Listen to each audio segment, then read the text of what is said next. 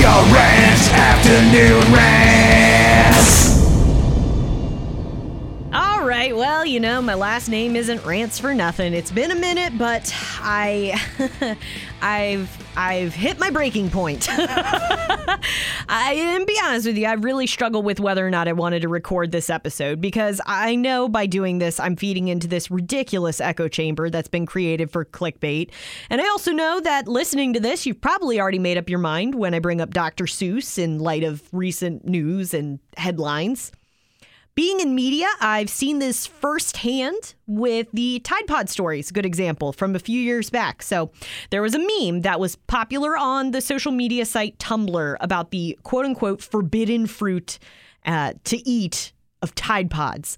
A news source picked it up, took it seriously, and claimed it was a teenage challenge to eat Tide Pods, despite the fact that no one was actually doing this besides the outliers who did, I'm sure, after watching it, ironically, be presented on the news. But the constant oversharing of these bite-sized, eye-catching headlines really does perpetuate a false reality. The Dr. Seuss being canceled thing is, first, a non-issue, and second, not real. I find it interesting that, so many people can be so concerned about these 6 books being pulled from publication where there's clearly no inclination to read in the first place, because a simple read on an article would show you that the Dr. Seuss estate themselves chose to pull these books. Why? Because the book showed racist imagery that portrayed Black people and Asian people as damaging, dehumanizing stereotypes. It was the right thing to do.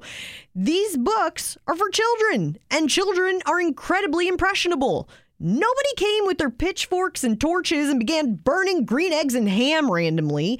The company decided on their own that publishing these 6 books was morally unconscionable and put an end to it.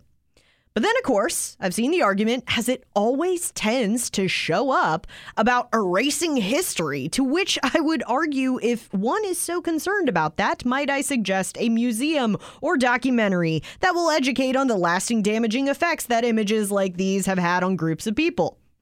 I've also seen the argument, I can't believe I live in a society where Cardi B's hit song WAP was #1 and Dr. Seuss is unacceptable.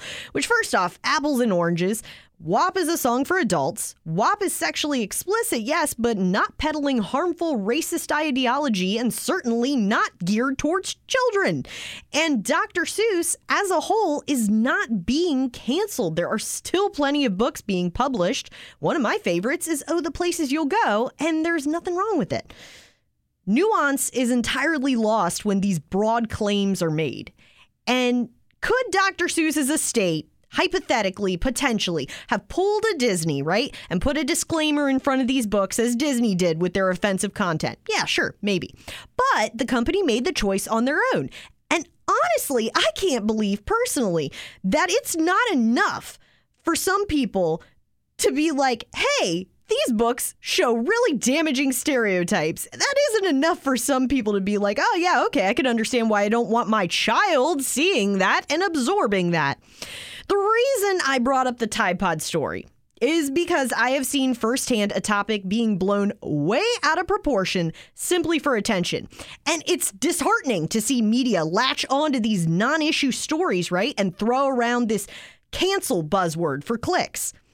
I recognize the hypocrisy of telling you this on my podcast. But I want you to know that this is not going to be a regular occurrence for me to be talking about these wag the dog headlines, and that the biggest thing I want you to take away from this is this.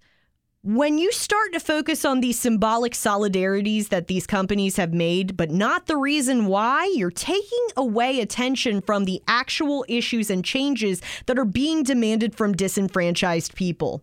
The more the word canceled is used, the less serious it becomes, the less weight the word holds, and suddenly people become numb to all of it, both the non and actual issues, and that is the most concerning thing about this Dr. Seuss story.